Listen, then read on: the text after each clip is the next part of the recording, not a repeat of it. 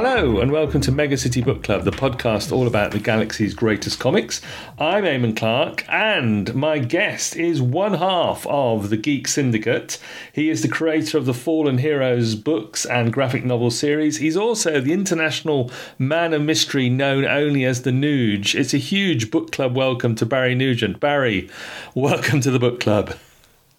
Thanks, Eamon. Thanks for having me. I mean, great intro. Makes me sound a lot more important than I actually am. Well, you've got more stuff to talk about when we get to guest projects, actually, since I wrote that intro for you. But yeah. But before we do that, and before we get to today's books, Barry, take us back to your first experiences with comics and how you discovered 2000 AD in particular.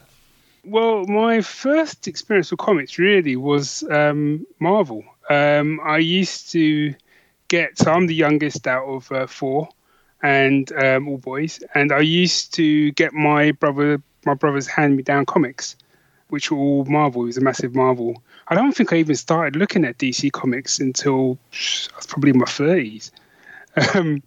Right. But the first comics that I actually got that were my own comics were one was Eagle, and the other one was 2000 AD. And I had a strange relationship with 2000 AD sort of growing up, because I loved it. My problem was we didn't have any, even though I lived in London, there were no comic shops close to where I lived. So I was getting my comics from the local newsagents. So it meant that there were times where I was missing issues, because they just weren't getting them in. So for me, it was like I love 2000 AD, but it was a lot of the stories I didn't get the whole run of that particular story. Does that make sense? Yeah. Yeah, I mean, it was always a problem hunting issues, wasn't it? Yeah. To the point of when I first read Apocalypse War, I was actually reading Apocalypse War when it first came out, because it dropped sort of 1981, 82. Yeah, that's right. Yeah, and I started secondary school 81, so I was kind of like 11, 12 when it was out. And I remember that I never read any of the Blockmania storyline. It will be something we'll come on to when we sort of get into it. But actually, the first time I read the Blockmania storyline was when you sent me the comic. Oh, right. Okay. This was your first time with it. Yeah.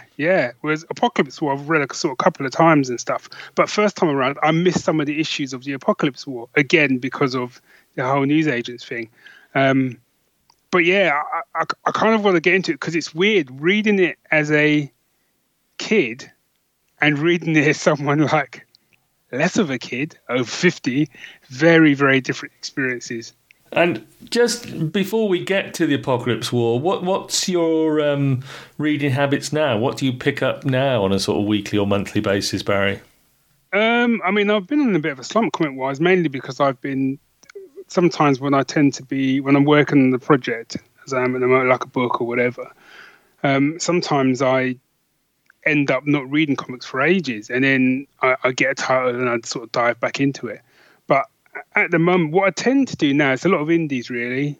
Not Indiana Jones. a lot of independent comics is what I read now. Occasionally I read a DC or Marvel, but it's more rare now. It tends to be if someone's put me onto a particular one of the big two, rather than any of the ongoing titles, because I just can't keep up with them. But I love Dark Horse, IDW, Image, but also I just love finding random indie titles to just sort of get my teeth into. And obviously because of doing GS, we do get sent a lot of stuff to sort of review, and they do tend to be a lot of kind of stuff that's on the fringes, which is where I live, really. I love that stuff. Cool. And you mentioned, just to go back to the 80s, you mentioned the new Eagle in the 80s. You're another fan of that comic as well.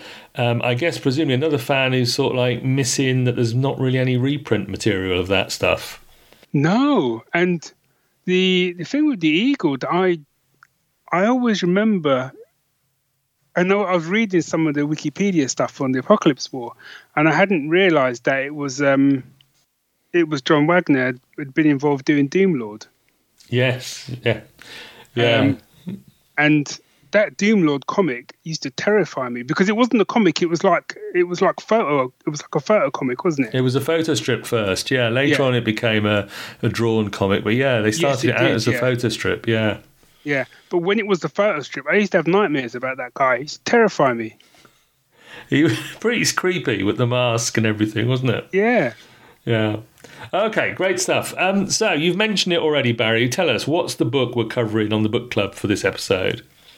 So the book we are covering on this month's book club is The Apocalypse War. And in particular, we are looking at Judge Dredd Essentials, the most recent release of The Apocalypse War.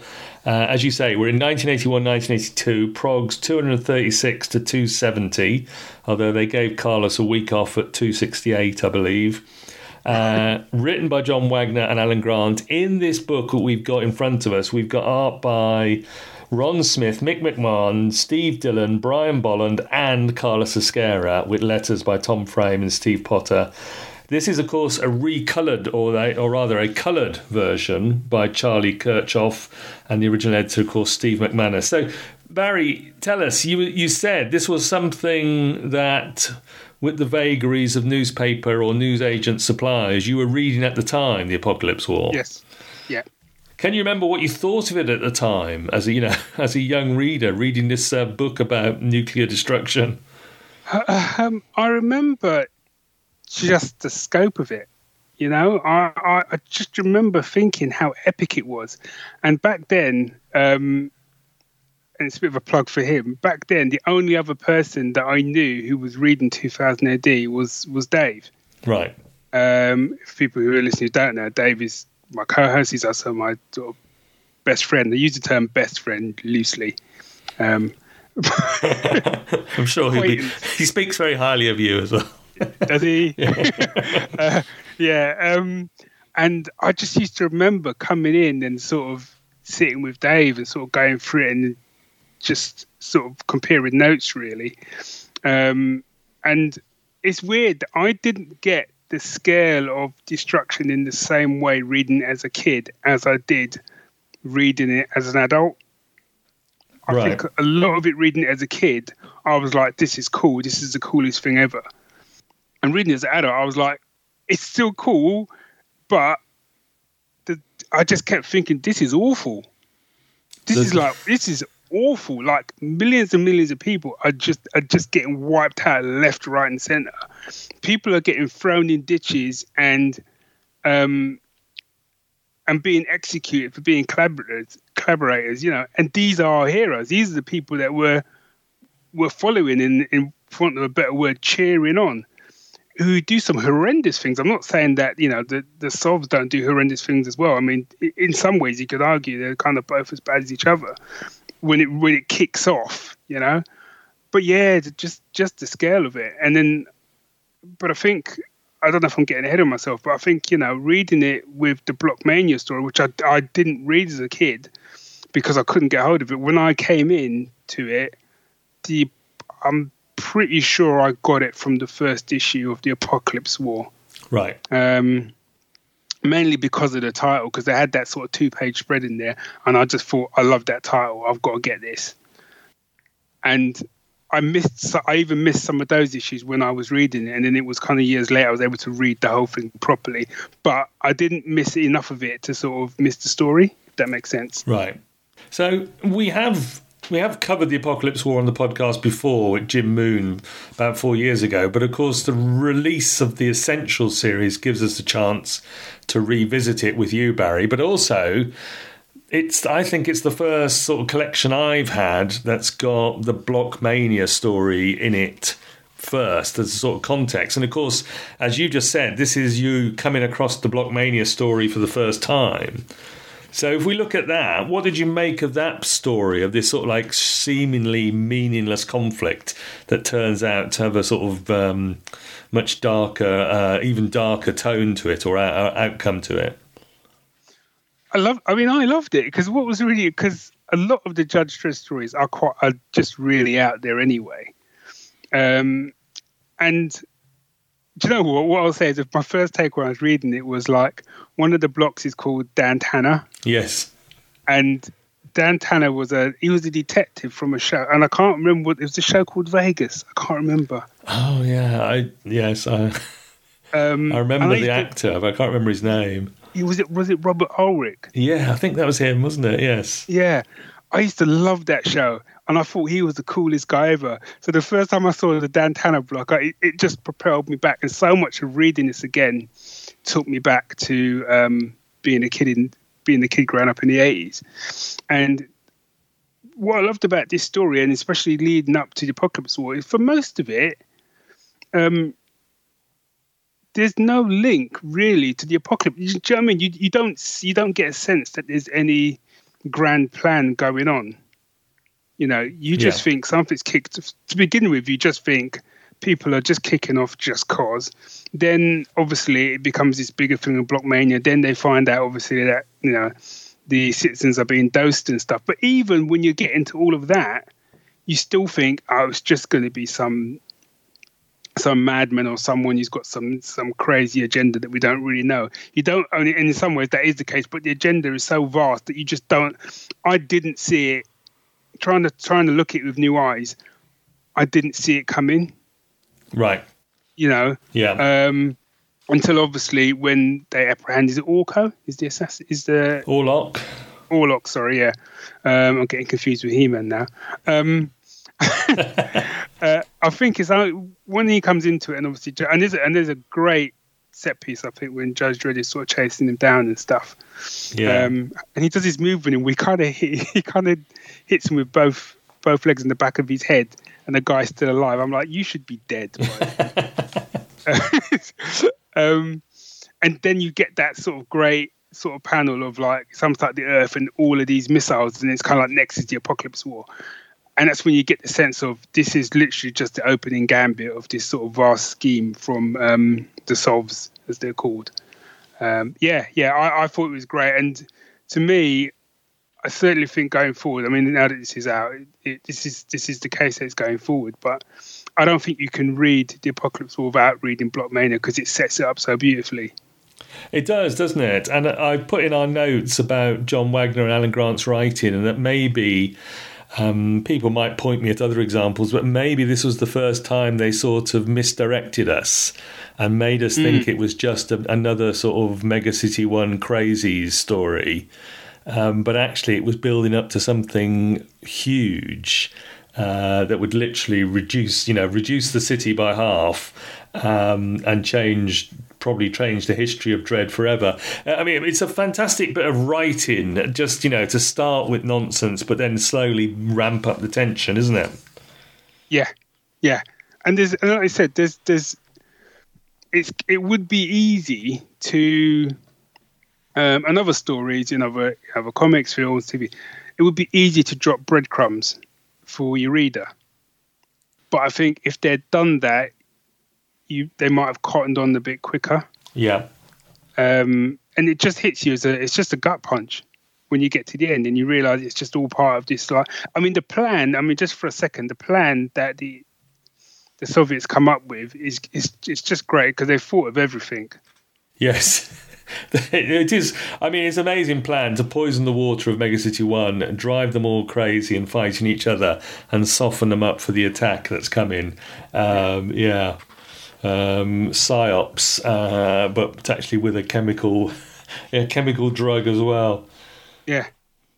So if we stick with the writing and move into the Apocalypse War for a moment, you've mentioned already the impact of it, that there is some grim stuff in the 6-month story that follows Blockmania.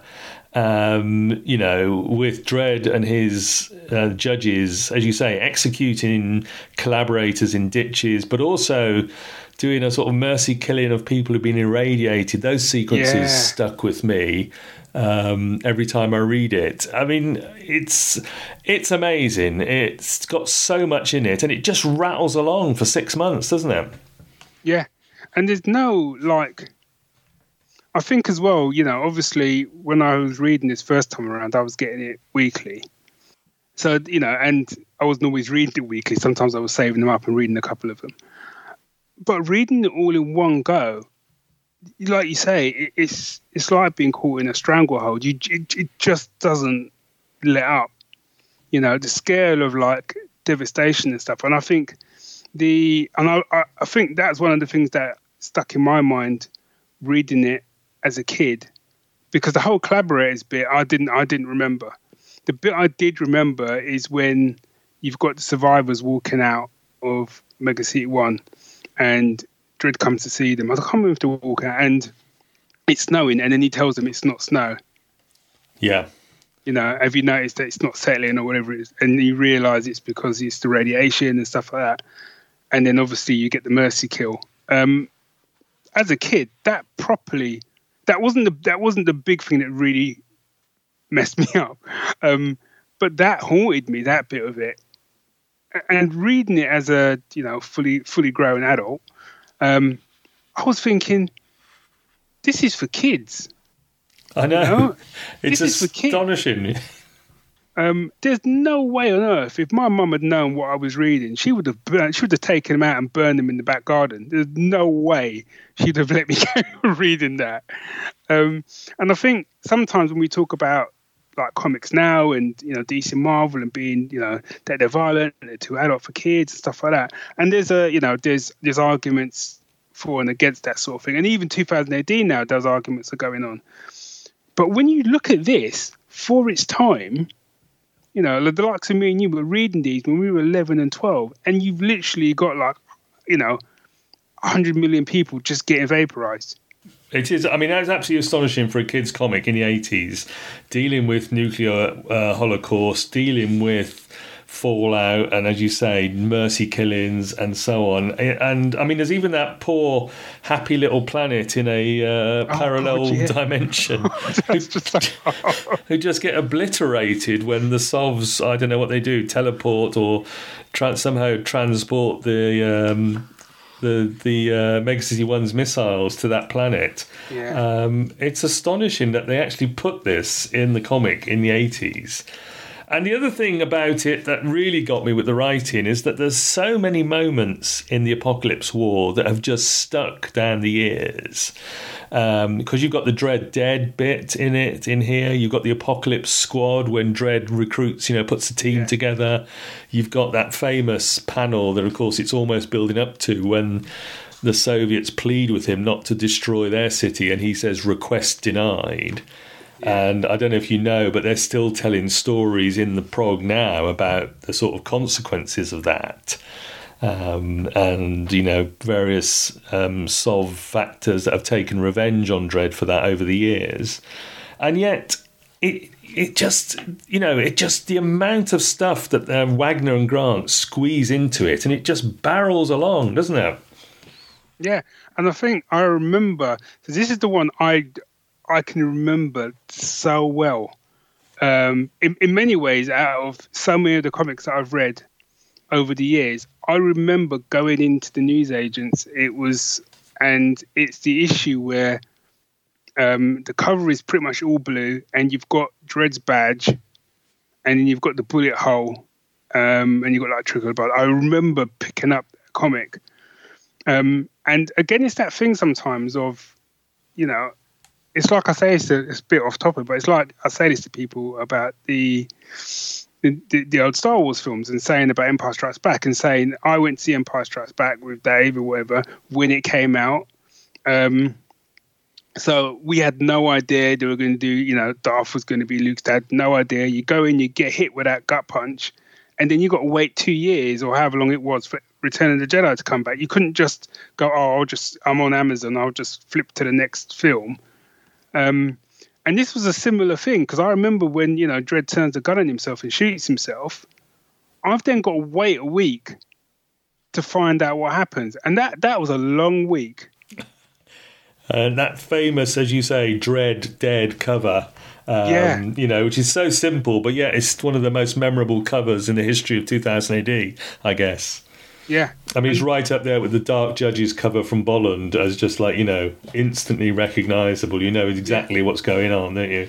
And also as well, I think not just the fact that he turns the gun on himself. I think it's the bit where before when he goes to the studio and the way they've done the chief judge as well. I mean, this is a heroic figure, and he's been brainwashed. It's not his fault, and in some ways it goes to show the ruthlessness of the judges, in terms of how they see justice. He rocks up there and he's kind of like, you're guilty of treason and I'm here to deliver the sentence, And the fact that he gets that little bit of himself back enough to sort of go, what am I doing? But it's too late. It's kind of quite heartbreaking. Do you know what I mean? And yeah, and then him turning the gun on himself, for me, sort of thinking, well, how the heck is he going to get out of it? And even though he gets out of it, it's by the skin. So much of this is by the skin of their teeth. So much of it. Even all the time they take to show the judges doing all the guerrilla tactics around the city and the stuff that they're doing, like they take out the weather controls station just so they can mess up the weather and stuff. So you've got this whole great shot of the sky's on fire, and then obviously it turns to snow and stuff like that. And you just got these desperate factions of judges just fighting across the city. And I think that the desperation, comes across really well. And it would have been easy to skip those bits, those story, to sort of keep the story moving. But actually, you need to have that because it does go to show just how bad things have gotten. Yeah, I say, every time I read it, I just think it's astonishing how much they put in there and got in there, and how many big moments, as you say, where Dredd and his team get by the skin of their teeth in a way. Let me turn you to the artwork, Barry, because we've got an embarrassment of riches in this collection with Blockmania and Apocalypse War, haven't we? I mean, the artists in this collection are just stunning. Yeah, I mean, and what's great reading it again was, and it's been a while, to be fair, it's been a while since I've read 2000 AD. It's made me sort of think I need to sort that out. I need to sort my life out, sort out my life choices. Because even though obviously all of this talent is poured into Judge Dredd, I keep going, oh yeah, I love that guy because he used to do Robot Hunter. I love that guy because he used to do Slain and stuff like that. Why am I not still reading these, or why have I not gone back, I suppose is a better term. And the Blockmania stuff, the art on that is lovely, I have to say. Yes, McMahon, Smith, Dillon, and then Bolland to finish up with that confrontation between Dredd and Orlok. It's just stunning stuff, isn't it? I mean, however, what I think for me I love is Carlos's artwork in the Apocalypse War. It fits, and by that I mean, and I'm not being critical of the Blockmania stuff, but because of the style of Carlos's work, the grittiness comes across more. Do you get what I mean? It's, absolutely. I don't think you would get that in the same way if you had the same artist from Blockmania working on the Apocalypse War. And this is Carlos coming back to the character he co-created for the first time, and hitting the ground running. And as you say, it's that down and dirty, gritty, on the streets. They're almost literally fighting for every junction, it seems. It just starts with Dredd's uniform in tatters, and it just seems to carry on like that throughout, doesn't it? It's King Carlos in his pomp, returning to the character. And is he the standout then in this collection for you still? Is it still Carlos? It's still for me. And I think when I was reading it, like I said, I was loving the Blockmania, and then when I turned the page and you had that 2-page spread by Carlos, it was kind of like I'd come home, Yeah.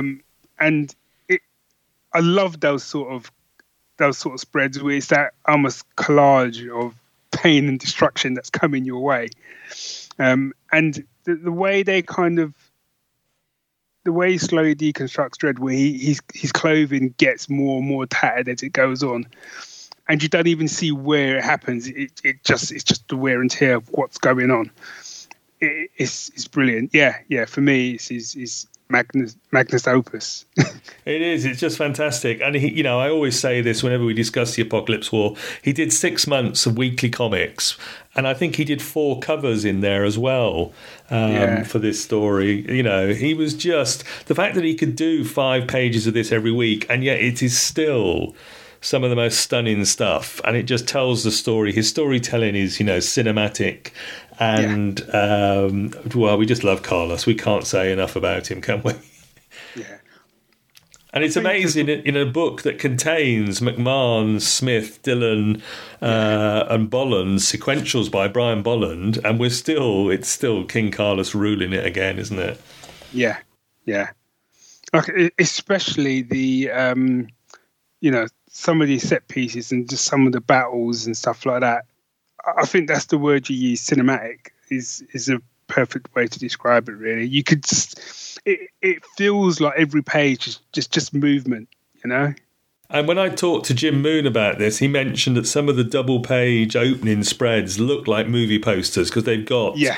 They tell you, there's going to be rad sweepers, there's going to be these killer robots, there's going to be this and that. It looks like a movie poster, doesn't it? Or a VHS box, And I think as well, it's the fact they take the time sometimes to focus in on a couple of judges.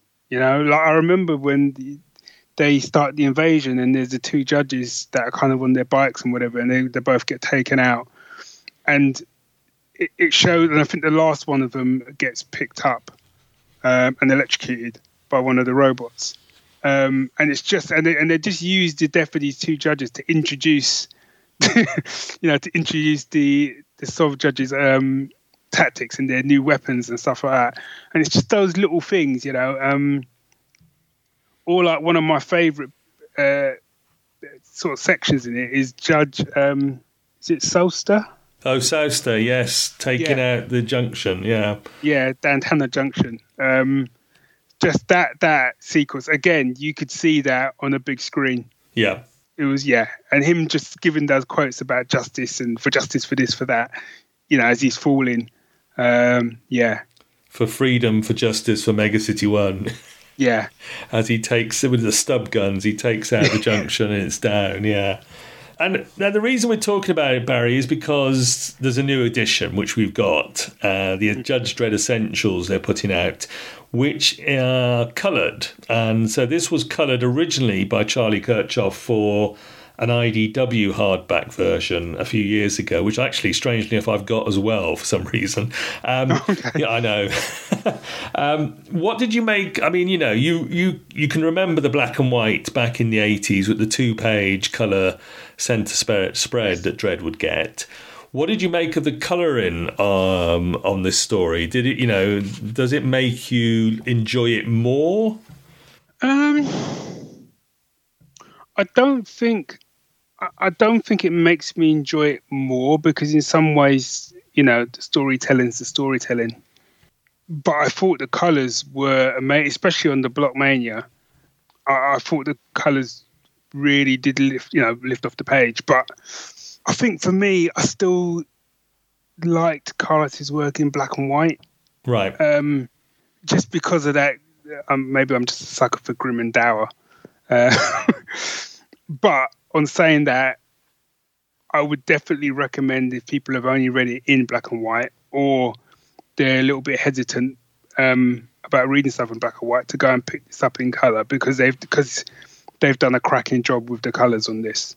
Because I had to keep reminding myself when I was reading it that when I first read this was in black and white. Yeah. Because sometimes I've read other comics where they've coloured them, and I'm like, why have you done it? And it's kind of spoiled the comic because the colours haven't really. They've kind of taken something away rather than enhancing it. Whereas actually, I don't think that's the case here. Yeah, and I think you're probably. I think most 2000 AD purists will agree with you that they prefer the original black and white, but the colouring they've done a great job on it. I mean, I believe, I put this in our notes as well, I believe that what they wanted was to have some fairly slim Dredd reprint volumes which were in colour they could hand or sell at American conventions. Of course, right, yeah. Then of course something came along and we all stopped going to conventions. But so, I mean, that was the intention of it. But I mean, the question I posed in our notes to you was, if you had your desert island version, would it still be the original black and whites instead of a coloured version? You know what? I was thinking about this, and I went back and forth. And my initial response was, I'd have it in black and white. But then I kind of think I would have Blockmania in colour. Right. And then the Apocalypse War in black and white.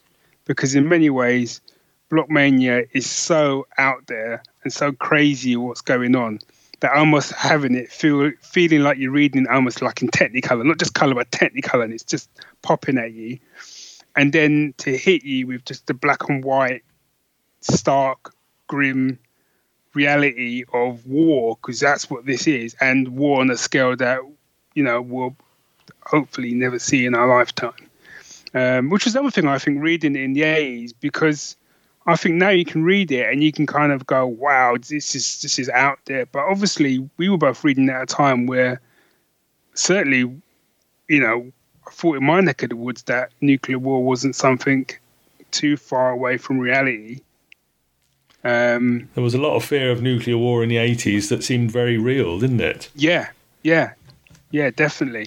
And we had TV shows like Threads and the Protect and Survive leaflets had been given out, I think. It was a scary time. The Greenham Common protests were going on about, keeping nuclear weapons on American weapons on British soil. Yeah. It was, reading this at the time, it was like, oh my goodness, this is... Yeah, as you say, if our parents perhaps had seen what we were reading, they might have had some reservations. Okay, so we'll give you the colour Blockmania and then Carlos's original black and white art for Apocalypse War for 6 months, and then we'll come and get you off the island, Barry. Nice. Yeah. Nice.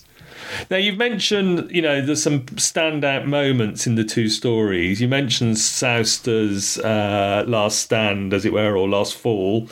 You mentioned when the story zooms in on some, individual judges and their moments. Were there any other moments in either Blockmania or Apocalypse War that really stand out to you as favourites?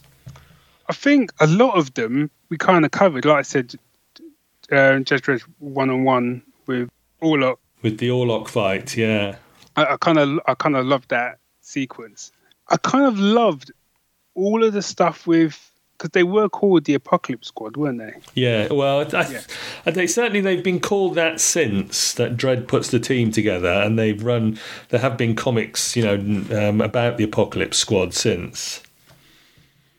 That whole sequence and that whole kind of section almost was packaged like as its own story in its own right. I absolutely loved that, because it was a kind of take back to, because obviously this is it's a war comic. It's a futuristic war, but it's a war comic.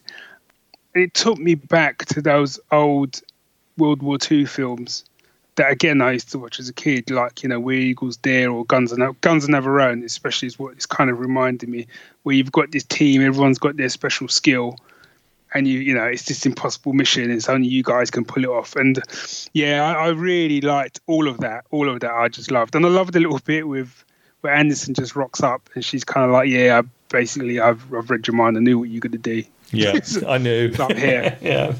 And then when she does get recruited and you see what the plan is, you kind of almost think, why wasn't she the first person you called? Because actually she's pretty integral to what you're trying to do. Yeah. Yes, she'd be the first person on his list usually. Yeah. Maybe he just knew. He knew she'd turn up. Yeah. Yeah. Okay. Obviously, they're putting out these essentials. They're putting out some of the big Dredd stories. They've done America. I think this is the second volume. By the time this podcast is out, I think the third volume, which is Origins, will be out as well. Obviously, if you talk about some of the greatest Dredd stories of all time, the Apocalypse War usually gets mentioned. Is it right up there at the top for you, Barry? For me, it is.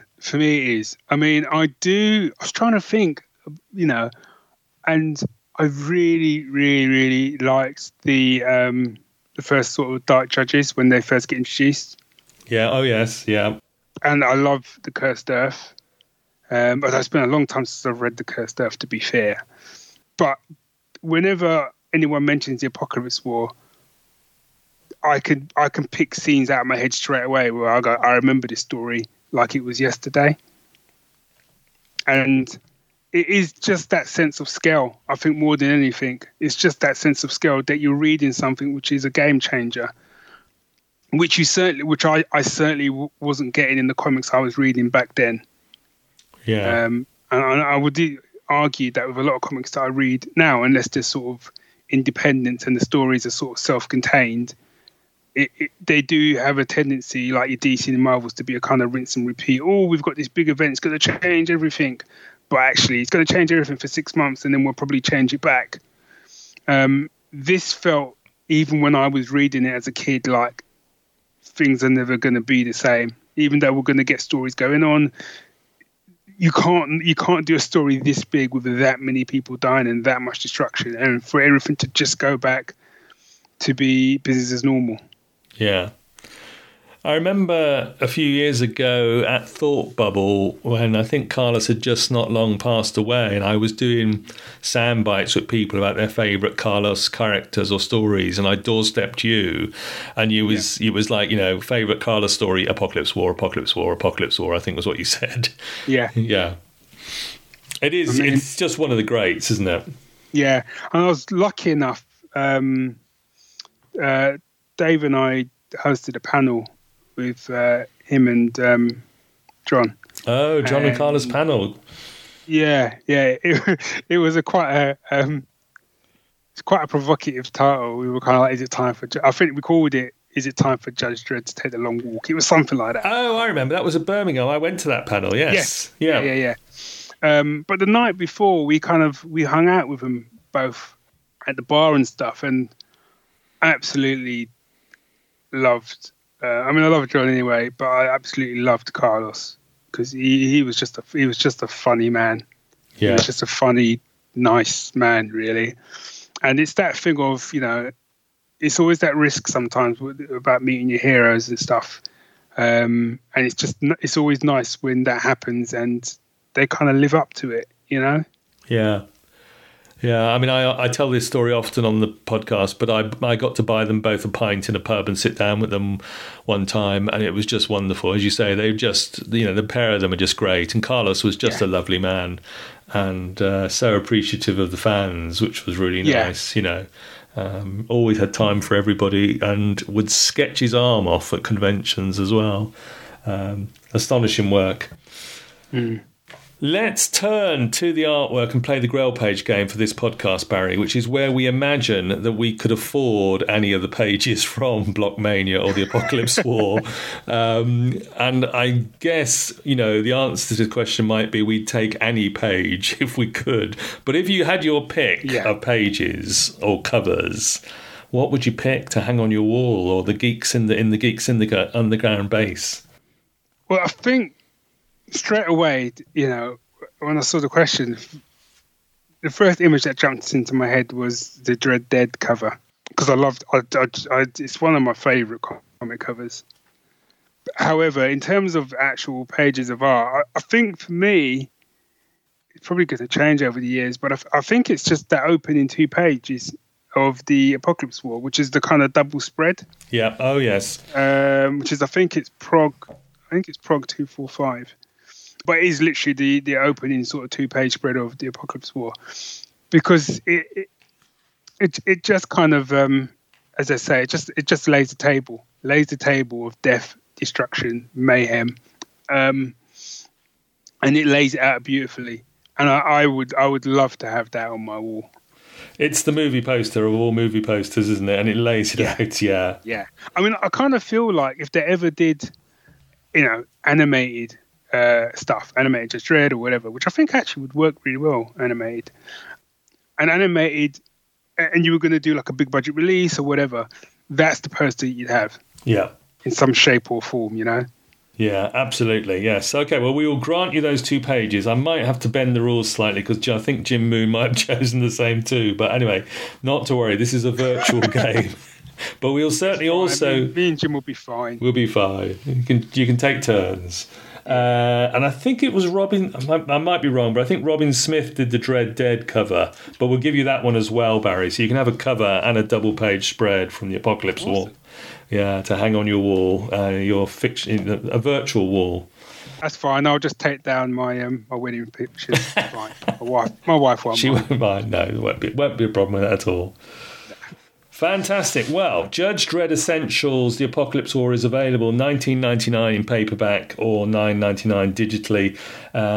Might be out of stock, I think, on the 2000 AD store in hard copy, but you can certainly find it from your local bookshop or bookshop.org. I think copies are still out there, and presumably there will be, if they ever get back to American conventions, there will be copies turning up there, I guess. Maybe in 22 or 23, we hope.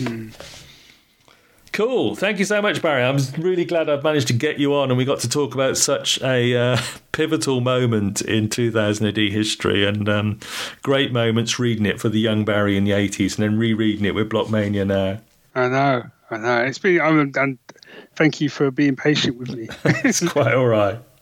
We talked about doing it ages ago. I think when I was trying to remember, because we met up at the Cartoon Museum in its old location in London at the 40th, didn't we, when they had the exhibition? Yeah. And I think, I said to you then, what book would you pick? And you said, it'd be The Apocalypse War. We finally got round to it. And we've just met up at varying places over the years. Yes, I know. And you said, you should come on. I go, I know I should come on. Well, we finally did it. Well, part of the reason, of course, is if we turn to guest projects, part of the reason is that you're a busy, busy man. Let's start with Geek Syndicate, the podcast, or in fact, the network of podcasts now. Possibly, are you one of the longest running comics and geekdom podcasts out there, Barry? I don't know if obviously, Comic Geek Speak, which are an American comics podcast, they've been going longer than we have because they were our kind of inspiration. And Comic News Insider, they've been going for a while. Hey, Jimmy. We started, as far as knowing the UK, I don't know anyone that was around when we were around in the UK, apart from a couple of podcasts. We started in 2006. So it's 15 years. 15 years next month. Fantastic. Well, happy anniversary to both of you, to Dave and yourself, for 15 years of podcasting. And you're still doing it, of course. You kept it going. Yeah, we did take a couple of breaks, as life gets in the way, as they say. But we always had a bit of an ongoing motto, Dave. Now, we always said that when it stopped being fun, we'd stop doing it. And a couple of months we thought maybe it wasn't as fun for us and stuff like that, and we stopped. But then what we realised is that was doing Geek Syndicate was like the best times for us to kind of catch up and have our conversations. That was the whole reason we started Geek Syndicate in the first place, because we'd lost touch as friends. So it always kind of, pulls us back in. And, if we go to geeksyndicate.co.uk or follow the link in the show notes for this episode, what will we find there at the moment? What sort of episodes have you got coming out? Well, I've just put out Stacey and Barry in the Morning. That's the morning show I do with Stacey, or Stacey Bob. And Dave and I, hopefully, by the time this comes out, maybe we'll have another episode of Geek Syndicate. Hopefully, we might be recording tomorrow. And then there's also Groucho Geeks, which is Scott and Steve. They've just dropped out a new episode. Just dropped out. That sounds wrong. They've just put out a new episode. I think that's their 60th, so they're celebrating 60 episodes. Oh, great. So yeah, we've got a few things from the worldwide world of geek.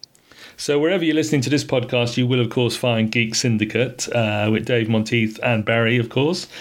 And also, the pair of you got the gig to present, or to be part of the presenting team, for a BBC series about science fiction back, was that 2014, I think it was?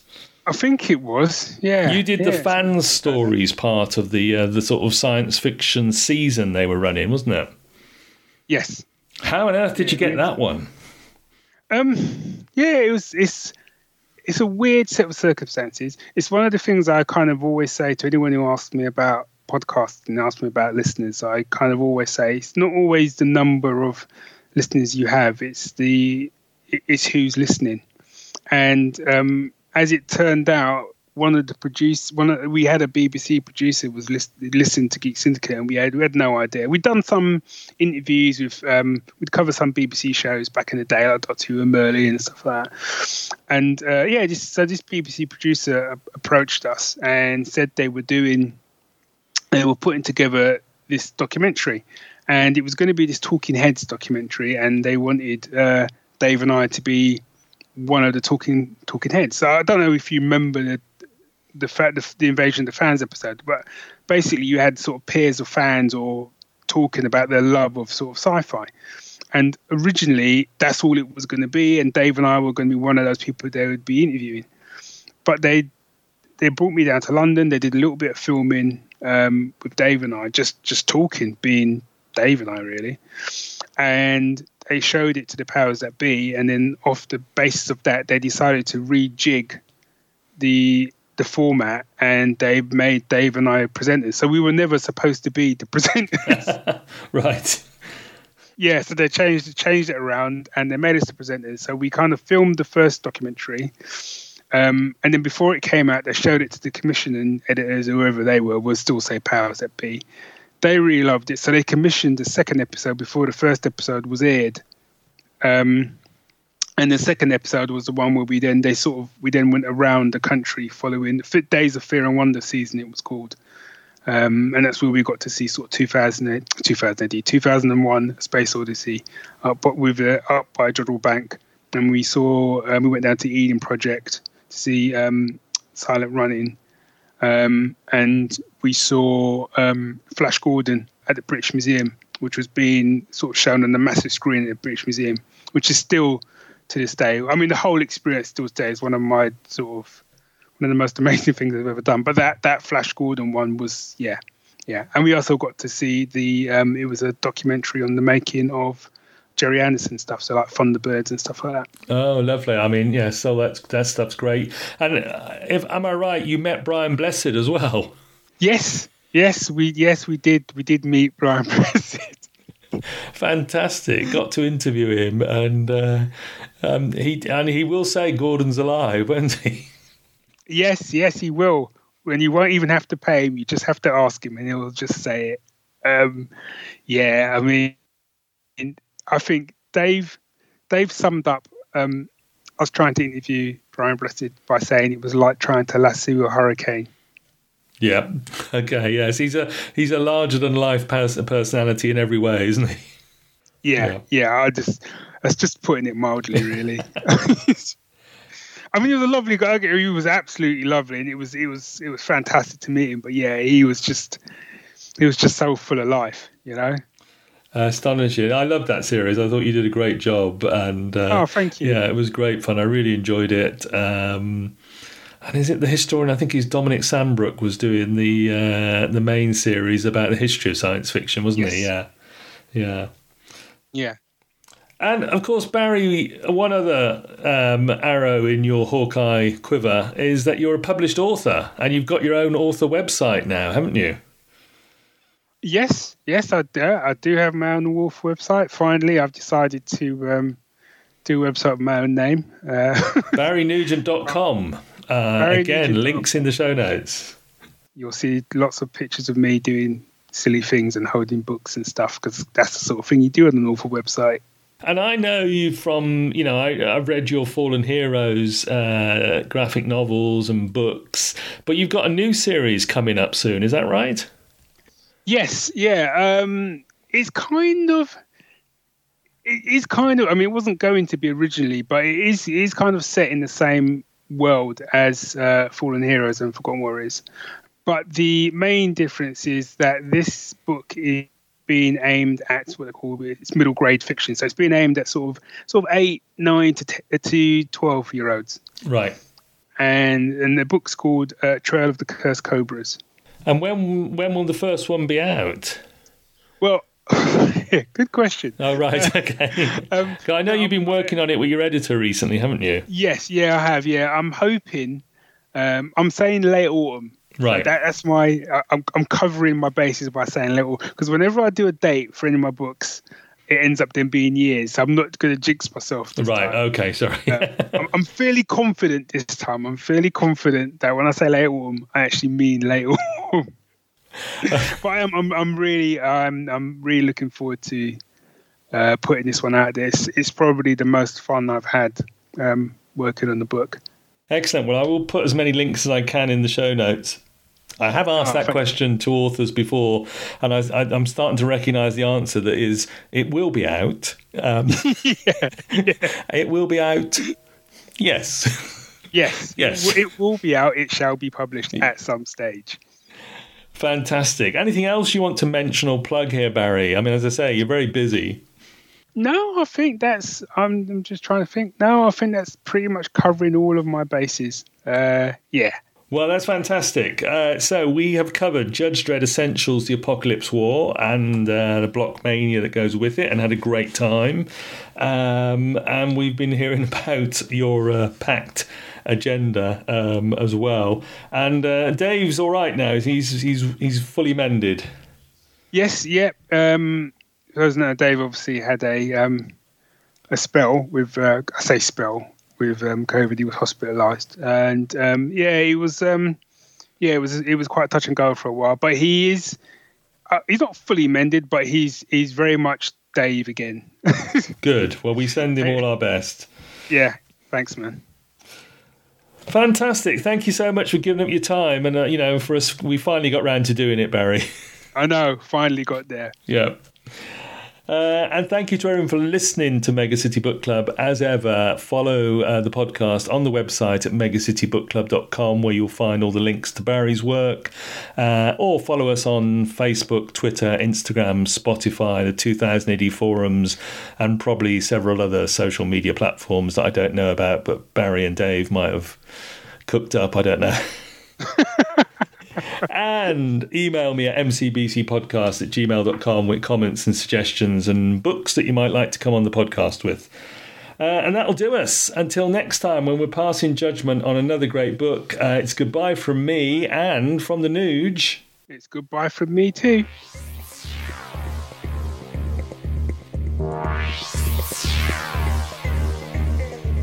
Wow.